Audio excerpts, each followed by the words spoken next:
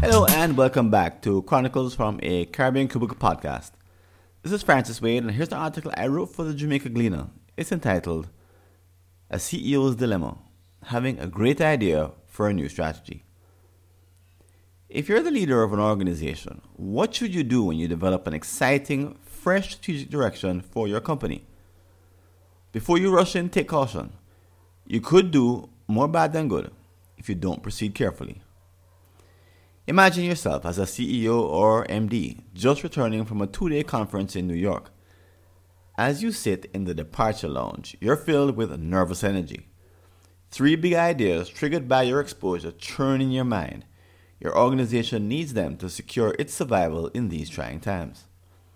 However, you also heard from a consultant who cautioned against implementing any new idea from the top down. If the implementation is complex, it's easy for you to chase up the hill only to realize that your troops aren't behind you. How can you ensure that your business transforms in order to survive while engaging staff at all levels along the way? Would a town hall announcement do the trick? The answer is usually no. As a leader, you must account for several gaps inherent in your leadership that could doom your effort. These must be accounted for in the way you roll out your ideas to ensure implementation. Gap number 1: your strategic thinking versus that of others. Most CEOs forget that while they are focusing on the company's strategy 90% of the time, their direct staff is far less concerned.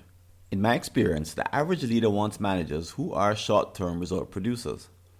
As such, each manager spends no more than 10% of their time thinking about long-term strategy, triggered by the event of the annual retreat.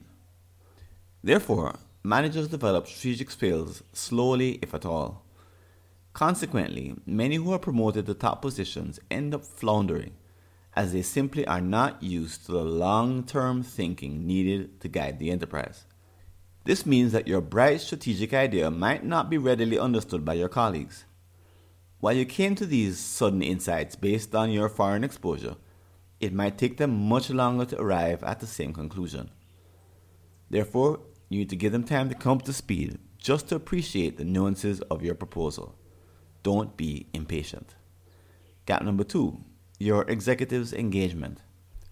While your top executives are used to managing their departments for quick results, they're probably not used to putting the hours into projects that have a long-term payoff. This can doom your strategy. Most important strategic initiatives impact several departments at once. Also, the people who must implement them are usually far away from the CEO's office. Therefore, top managers must have more than an abstract understanding. They need to show an emotional connection with the new project. That's the only way to inspire those who need to set aside old behaviors and implement new ones. Such executive bonds aren't crafted via a town hall speech or by sending out messages on the importance of creating shareholder value. Instead, you must hold a commitment event, an occasion specifically intended to bring your top managers together in a public show of solidarity. This usually takes place in a strategic planning retreat. By the time it concludes, each attendee has been asked to craft and engage with the new strategic plan. But it's not a majority vote in which the losers are forced to sign up to something they don't believe in. Instead, there needs to be a sense that your 3 big ideas are self-evident, conclusions that any team of smart people would arrive at. As this happens, as the CEO, you must release any authorship of the original insights and allow others to build their own commitment, in their own words, for their own reasons. Gap number 3: their visible support. But this can't be window dressing. Having everyone nod together is a start. The rubber hits the road when the plans hit the lower tiers of the organization. Now, leaders must engage staff so that they develop their own commitments as well, which cannot happen in an ordinary meeting.